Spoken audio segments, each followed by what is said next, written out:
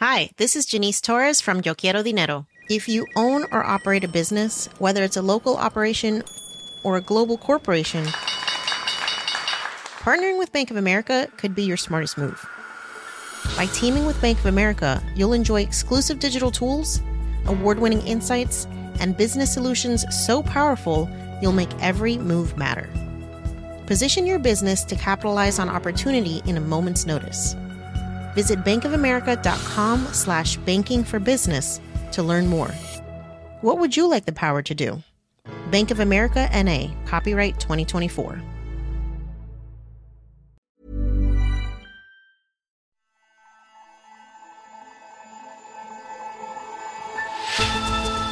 Hello and welcome to Babbage from Economist Radio, our weekly podcast on technology and science. I'm Kenneth Cukier, a senior editor at The Economist, and coming up on today's show, the rise of a Chinese tech giant. Baidu is the latest that wants to raise fresh capital. How face masks give the immune system a helping hand. The mask itself isn't filtering out the viruses, it's helping the upper respiratory tract to do its job and keep the bugs from getting to places where they can cause damage. And are cities bad for your health? And do they have to be?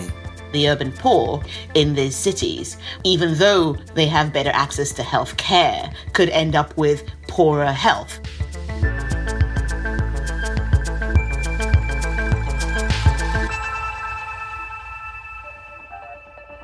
But first, need a quick answer to a question? Google it. But if you're in China, you can't. The search engine is banned because of government censorship. Instead, the country's leading search engine is Baidu. In 2007, it was the first Chinese company to be included on the Nasdaq 100, the tech-heavy American share index. In the Chinese tech market, Baidu has dominated search, but not other rapid growth areas where its rivals lead, such as Alibaba, an e-commerce site, and Tencent, which runs WeChat. But Baidu's share price has soared recently. It plans a secondary listing in Hong Kong, which is set to start trading next week. This listing tells us that Chinese tech is without a doubt the liveliest part of China's private sector. James Yan is a China correspondent at The Economist. The past year has seen prominent listings or secondary listings by Chinese tech firms like NetEase and JD.com. Baidu is the latest tech giant that wants to raise fresh capital. It could raise around $4 billion next week. So what is Baidu and how much is it valued at? So Baidu is China's most popular search engine. It was founded in the year 2000 when the internet penetration rate in China was just 2%. Last year, Baidu reported an average of 538 million monthly active users, which is around 6 times the total that Baidu's next 3 rivals in China had combined. And in addition to its core search engine, Baidu runs over a dozen other consumer-facing services. For example, Baidu Maps, which is similar to Google Maps, and Baidu Tieba, which resembles Reddit. The share price of Baidu has tripled from a year earlier, taking its market cap to around $90 billion. And that makes Baidu China's 6th most valuable listed internet company. Now, other search engines have suffered in the last year because of the pandemic and the resulting drop in ad revenue. Has this affected Baidu? Yes, that's right, very much so. So advertising revenues account for the vast majority of Baidu's total revenues, around 80% in a typical year. This revenue stream has indeed suffered during the pandemic as businesses have cut back their marketing budgets. So last year, ad revenues from Baidu's main search engine fell by 5% year on year. Even as the Chinese economy bounces back, though, revenues from advertising are unlikely to grow as fast as they once did. And that's because the supply of ad space on Chinese digital platforms has multiplied in recent years. Chinese businesses can now choose from a wide array of tech platforms on which to spend their marketing budgets, from video apps like Kuaishou to e-commerce apps like Pinduoduo. But the good news for Baidu is that its executives are aware of this trend and they are committed to diversifying the business. Okay, so what does diversification mean for Baidu? Right, so Baidu is doing this in several ways. Last November, Baidu acquired a video sharing and live streaming app called YY Live for $3.6 billion. This is a sign that Baidu wants to boost its presence in the entertainment space to compete more effectively with the likes of Kuaishou and Douyin, which is the Chinese version of TikTok. Baidu is also investing heavily in cloud services to keep up with the two leaders in this field, namely Alibaba Cloud and Tencent Cloud. Revenues from cloud make up around 10% of Baidu's revenues today, but this proportion is expected to rise in the next few years. But perhaps the most ambitious initiative that Baidu has announced is what the company calls intelligent driving. This segment hardly contributes any revenues today, but could very well be the main engine of growth in the future. Now, all the sectors that you've identified are pretty crowded, and for intelligent driving in China, the name that first springs to mind is the local Uber clone called Didi. So how is Baidu planning on taking on the competition?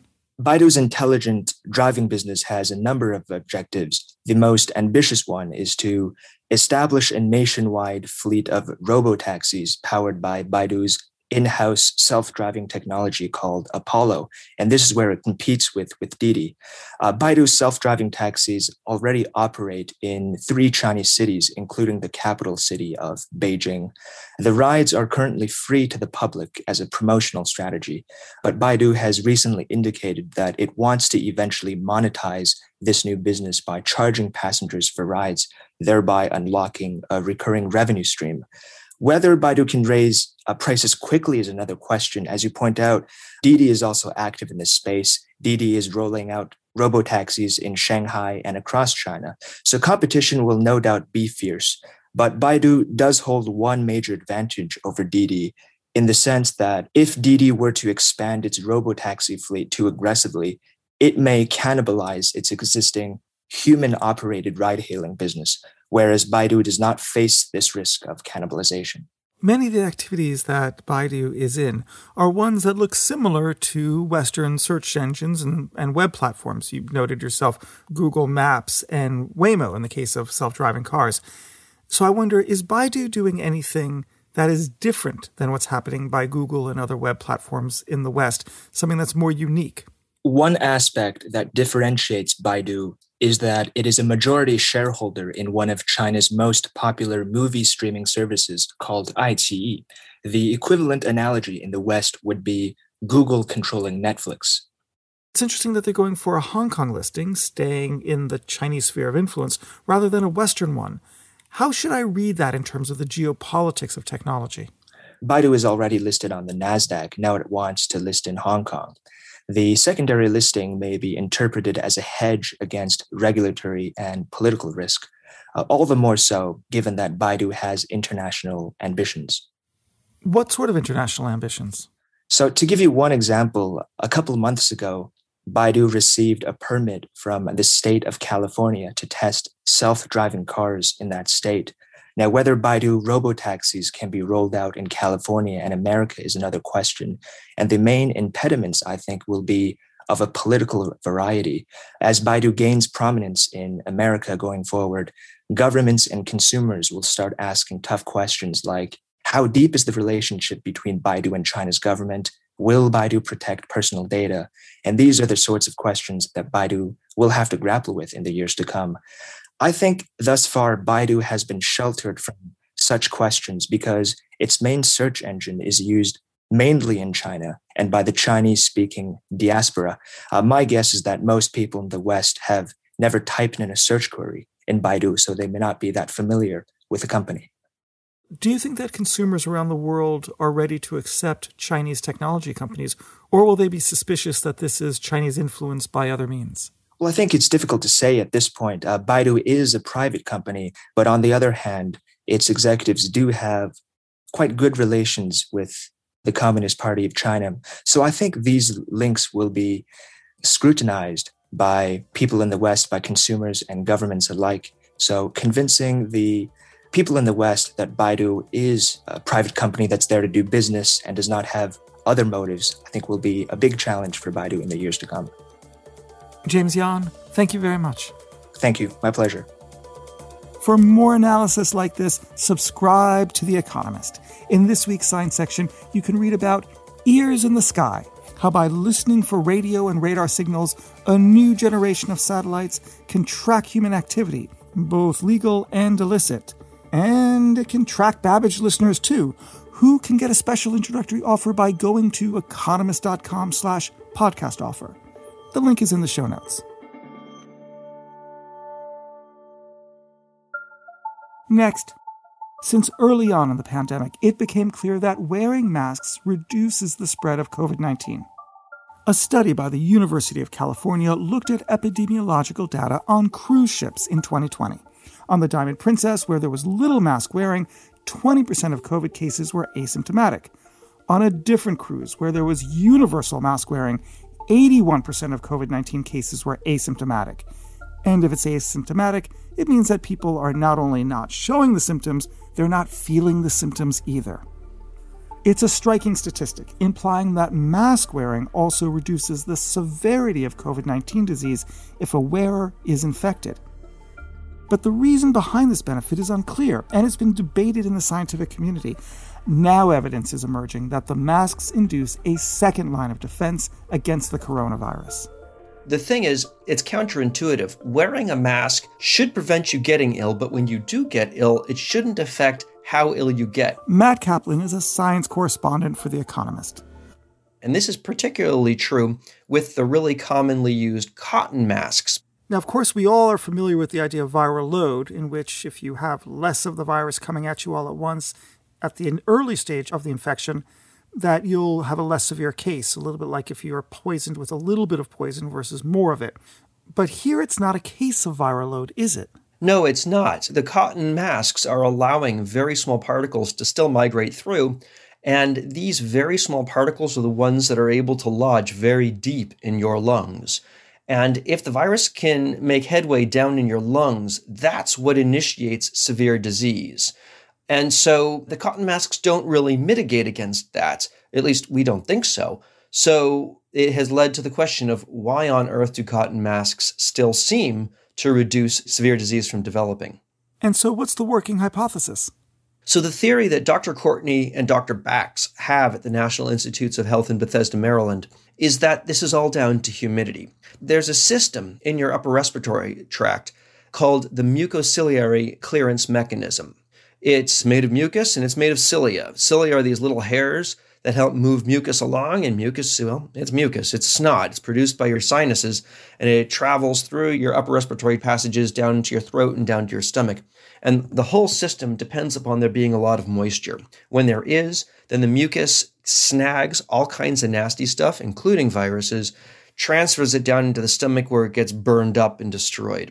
One of the ideas behind why diseases do so much better in wintertime is because during winter, humidity goes down. Things get colder, things get drier, and your upper respiratory tract has less humidity available to it to get this mucus moving, and that defense mechanism is weakened.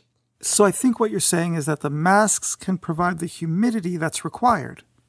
That's exactly it. And what was particularly important was that the masks were able to provide this increased level of humidity when our upper respiratory tract needs it most. So the researchers created a box to breathe into, and then they breathed into this box in a bunch of different environments with different types of masks sealed in front of the box so that they could monitor how much humidity they would breathe out of their lungs when they didn't have a mask on versus how much humidity they would breathe into the box when they were wearing a mask. So for example, in the warm room, they found that the relative humidity of inspired air was increased by the cotton mask by over 50%.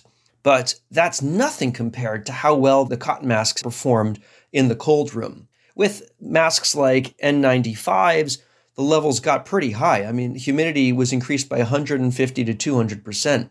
But what was astonishing was with the cotton mask, the levels rose to 300%.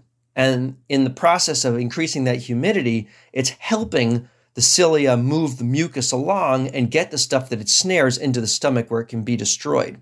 So what sort of masks should people be wearing? Oh, it's a good question. I mean, there's no getting around the fact that an N95 respirator, PPE mask, is going to do a phenomenal job of keeping all kinds of viruses out of the upper respiratory system in the first place. The viruses can't even get through it into the mouth and the nose. So obviously that's ideal. But what's really interesting here is that with a heavy cotton mask, which lets stuff through, because the cotton mask is holding back so much humidity, it's helping the immune system in the upper respiratory tract to do its job better. So I would still recommend, if you're going to go into a hot zone and be exposed to a ton of virus, I would want a very tightly fitting N95. But for everyday use, the heavy cotton masks actually have a real benefit here, assuming that this research is correct. Let me pick up on that, because reality doesn't always reflect lab conditions. How applicable is this research?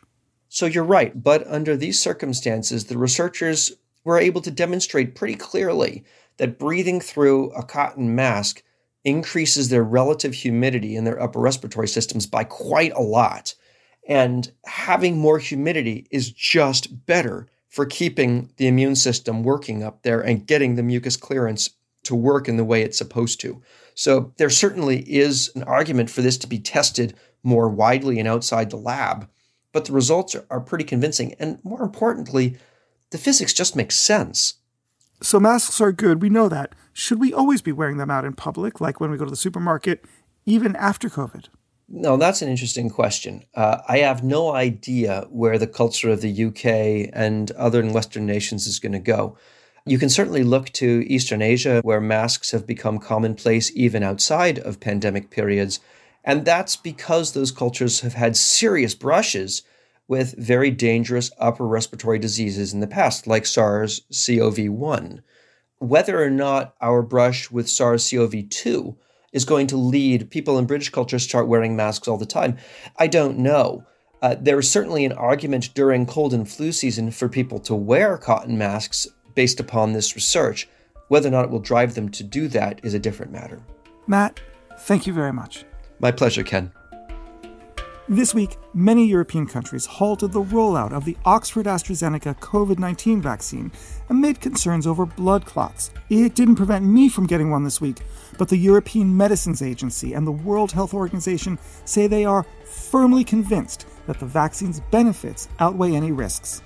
Tim Cross, our technology editor, has been explaining to The Intelligence, our daily podcast, what the impact of these suspensions may be. On the one hand, maybe if they take this ultra-cautious approach, people will think, well, they're checking everything, they're being as open as possible, so I'll trust them. On the other hand, you could see people saying, well, I keep hearing about the AstraZeneca vaccine in the news, and now they've suspended rolling it out. What's going on here? Should I trust this thing? It's very hard to know which is the right answer. The only thing we do know, slightly depressingly, is that history suggests that once these doubts get established, they can be very, very hard to shift. You can find Wednesday's episode of The Intelligence on your podcast app.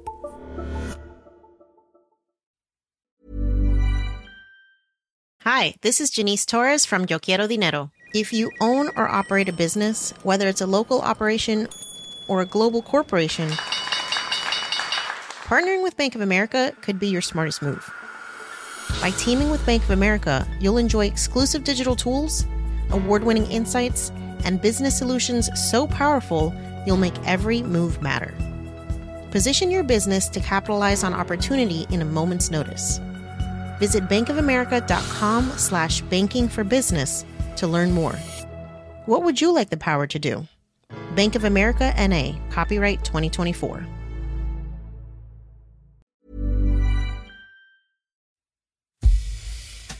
And finally, around the world, cities draw in people.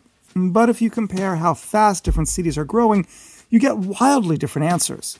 Work from the London School of Economics finds that in older, richer cities, the growth is relatively low. Every hour, 10 people move to London. Compare that to Lagos, where 56 people per hour are arriving to start new lives in what is already a megacity of over 20 million people. In Delhi, the figure is 75 people per hour. Now, individuals uproot their lives in search of better education, job prospects, and of course, better healthcare. But the fast growth in some cities, especially in Africa and parts of Asia, poses huge health problems of its own. And in an age of pandemics, new solutions must be found to solve them. So there's two myths that I try to bust in my work. Dr. Tallulah Oni is an urban epidemiologist at the University of Cambridge and the founder of the Urban Better Project. She's trying to solve the public health crises of the cities of the future before they happen. The first is that healthcare is a synonym for health. So access to healthcare is a critical part of getting and keeping healthy. But we know that over 80% of factors that influence health lie outside of healthcare. And the second myth I try to bust in my work is that health trickles down from good intentions. We see move to urban as a modernization, and we associate these things with health and well-being. And evidence has shown that if you don't actually focus on protecting and maintaining health, it doesn't necessarily follow. And the reason why is because you have a wide and growing inequality in these cities, where you end up with a situation where the urban poor, even though they have better access to health care than, say, their rural counterparts in terms of geographical access, could end up with poorer health because of the environments in which they live, in which they work. Because of this fast-paced urbanization, what are the sorts of specific health challenges that you are most concerned about? So I think about exposure to waste and water pollution and the impacts on sanitation and hygiene, which have knock-on effects on infectious disease. I think about access to healthy foods and the environment. So we know that there is in many cities a higher concentration of unhealthy foods in more deprived areas in cities. And that impacts on diet, which impacts on conditions like obesity and diabetes, high blood pressure, which have significant impacts for premature mortality. I think about the built environment and whether that is supportive of physical activity. So in terms of being able to walk or cycle, the risk of injury or safety that's associated with walking or being in public space, which has implications not just for those non-communicable diseases like diabetes, but also for mental health in the context of safety. So you'll note that none of those lie within what we would traditionally consider the healthcare sector. I'm wondering what role technology can play in all of this and innovation. So one of the critical opportunities is thinking about health surveillance beyond disease surveillance and think, can we find more innovative ways of integrating data across not just healthcare outcomes and disease, but also across all these determinants to really be able to better understand what the impact of changes in one environment on population health down the line. And at the moment, a lot of those data are very siloed in different sectors. I think also our definition of innovations is very narrow. I premise that by saying because some of the most innovative practices that I've seen are around innovations in terms of process, in terms of the ways in which knowledge is generated, in the ways in which solutions are generated. And really key to that is participation and ground-up approaches. So what are good examples of current best practices or pilot programs that are making a difference that you're inspired by that can give us a vision for the future? In Lagos, the low-lying coastal city, there are examples of community resilience action projects between the community, the government and academics, looking at understanding how those communities have actually adapted over time to the regular floodings, to the high land temperatures, and to learn from that and to develop interventions based on that expertise, rather than coming in to say, oh, we try this in some other place and we've got this technology and we want to roll it out here. And so those are some of the really innovative practices that we're starting to see. Perhaps with COVID-19, people can understand better the need to take a more preventative, long-term policy approach to understanding healthcare, using data, etc. Do you see any changes coming out of the pandemic? In this moment, in this last year, we've taken a moment, we've paused, we've seen inequalities that we had previously ignored. So the question becomes, if during the pandemic, we thought this inequalities were unacceptable, how do we ensure that we don't go back to that old normal where people, despite being in close proximity, have unequal access to healthy eating or physical activity or clean air, etc.? And key to that is aligning our societal systems and increasing that demand for healthy, sustainable places, as well as thinking about how to increase the supply of health. Dr. Tallulah Onie, thank you very much. Thank you. We spoke to Dr. Onie at the Commonwealth Science Conference 2021. You can hear her talk in full at royalsociety.org. And thank you for listening to Babbage. And while you're with us, please give us a rating on Apple Podcasts or wherever you listen. It matters so much so that more people can be part of the Babbage community. The producers are Jason Hosken, the amazing Abisoye Oshindairo, and the brilliant Amika Shortino-Nolan. The editor is Sandra Shmueli. I'm Kenneth The Voice Cukier, and in London, this is The Economist.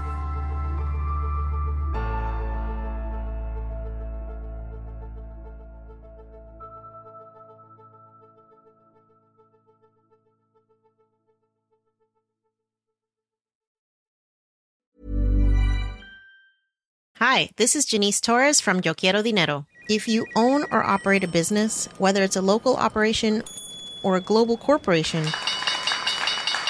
partnering with Bank of America could be your smartest move. By teaming with Bank of America, you'll enjoy exclusive digital tools, award-winning insights, and business solutions so powerful you'll make every move matter. Position your business to capitalize on opportunity in a moment's notice. Visit bankofamerica.com/bankingforbusiness to learn more.